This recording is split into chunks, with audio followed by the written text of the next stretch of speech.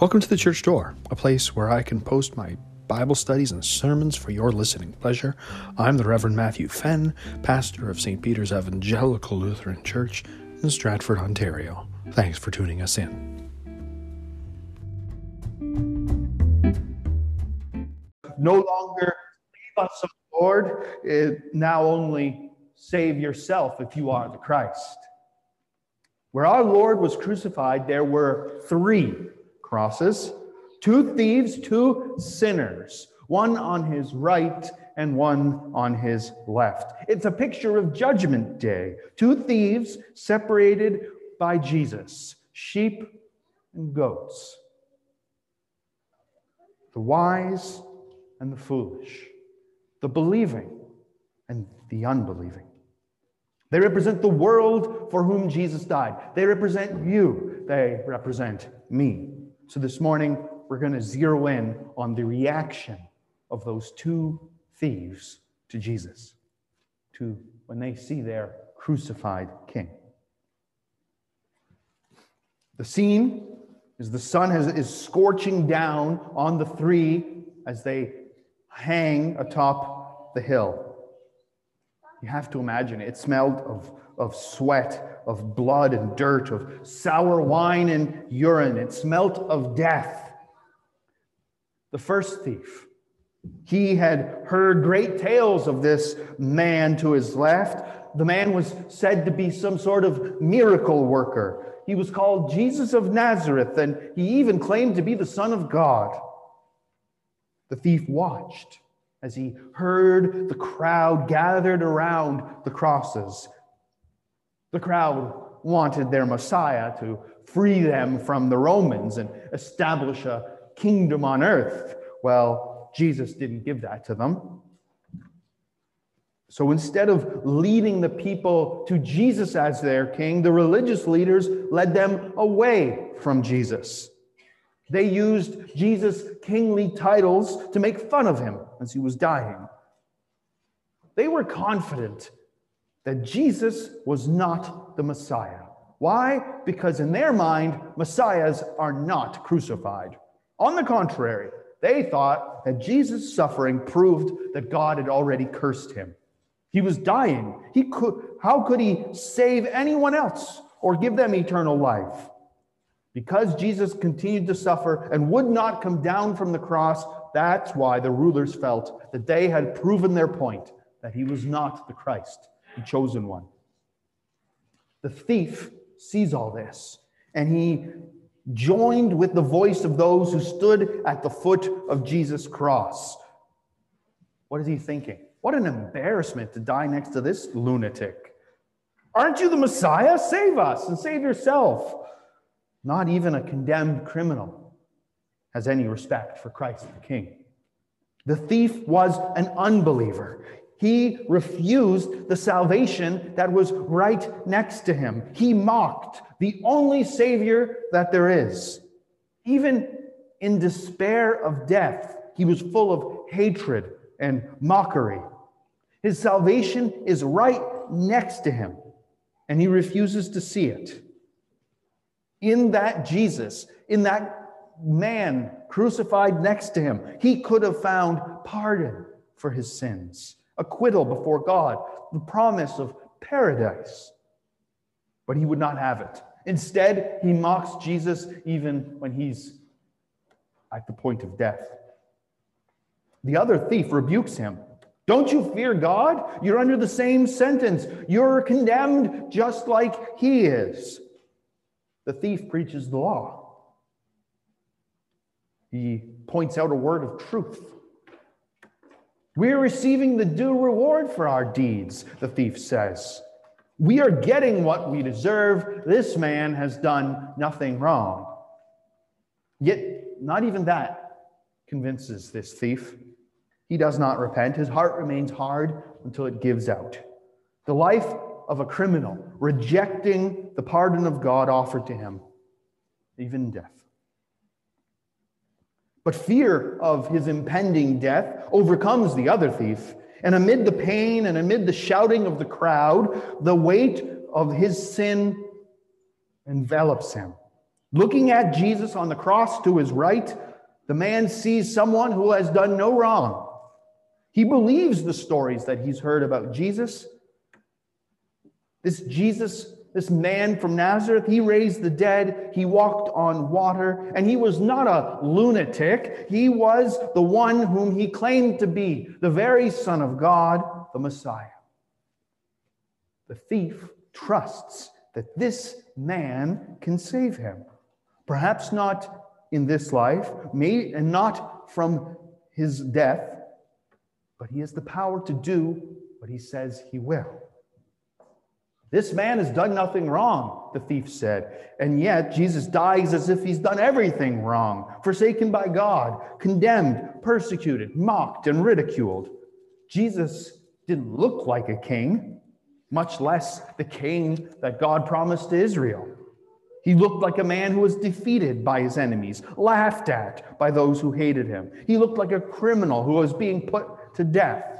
And yet, the penitent thief believed that he was the Messiah, the Savior, the King.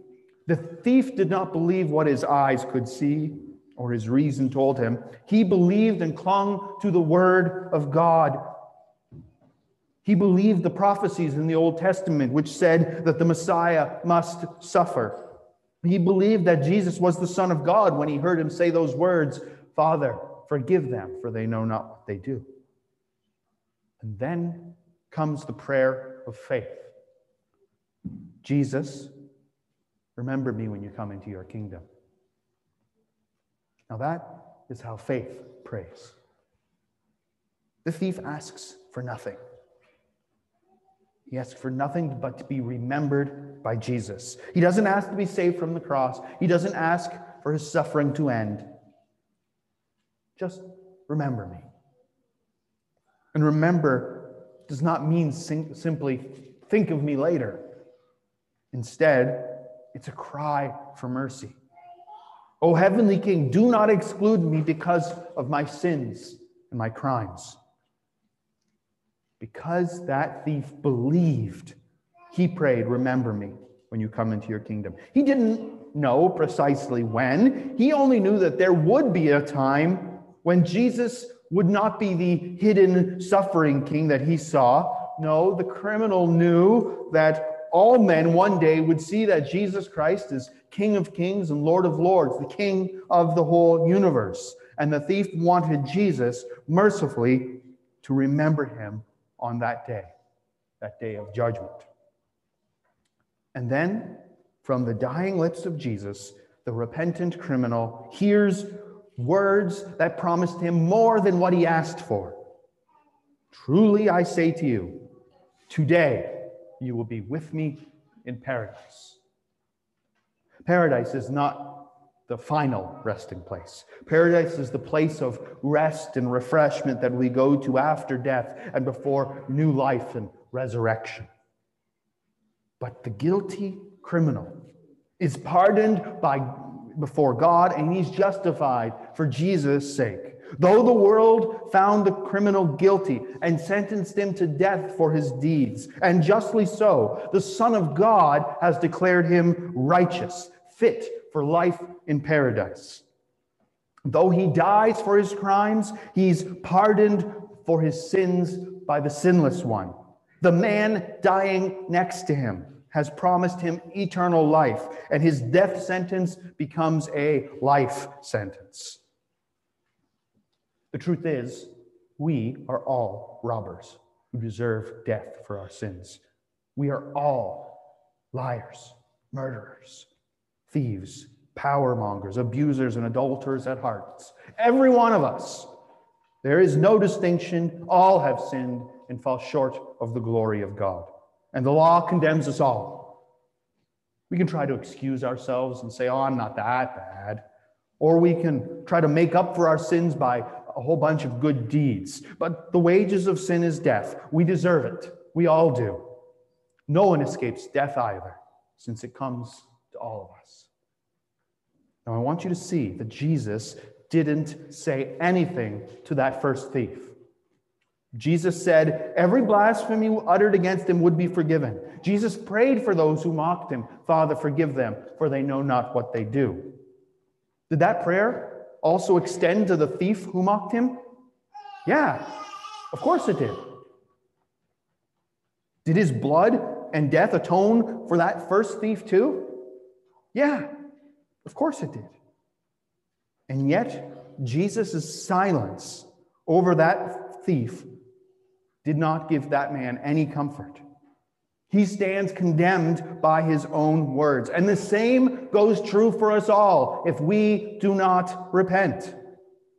The gifts of salvation will not reassure us on the last day if we reject them. How can Jesus remember you in his kingdom if you refuse baptism, if you refuse his word, his body, and his blood, if you refuse to trust him and refuse to live a Christian life? So, follow the example of the penitent thief. Turn to the cross, to the suffering of Jesus for you, and the weight of your sins will be lifted. We have a crucified King. We have a King who forgives sinners.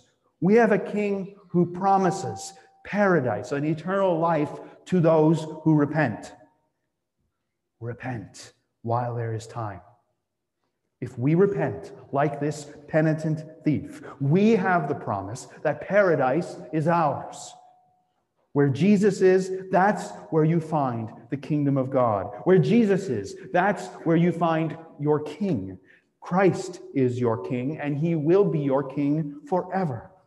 Never cease turning to your King and praying to him, Jesus, remember me. Hear and hold on to that promise. You will be with me in paradise. Then, if you repent and cling to that for dear life, you will be able to die with your King in peace and say, Father, into your hands I commend my spirit. And you will enjoy a blessed rest until the day of resurrection, when the final Easter dawns, the Easter day that will have no end. Hosanna to the King. May the peace of God, which passes all understanding, guard your hearts and your minds in Christ Jesus. Amen. You've been listening to The Church Door. Thanks again for tuning in.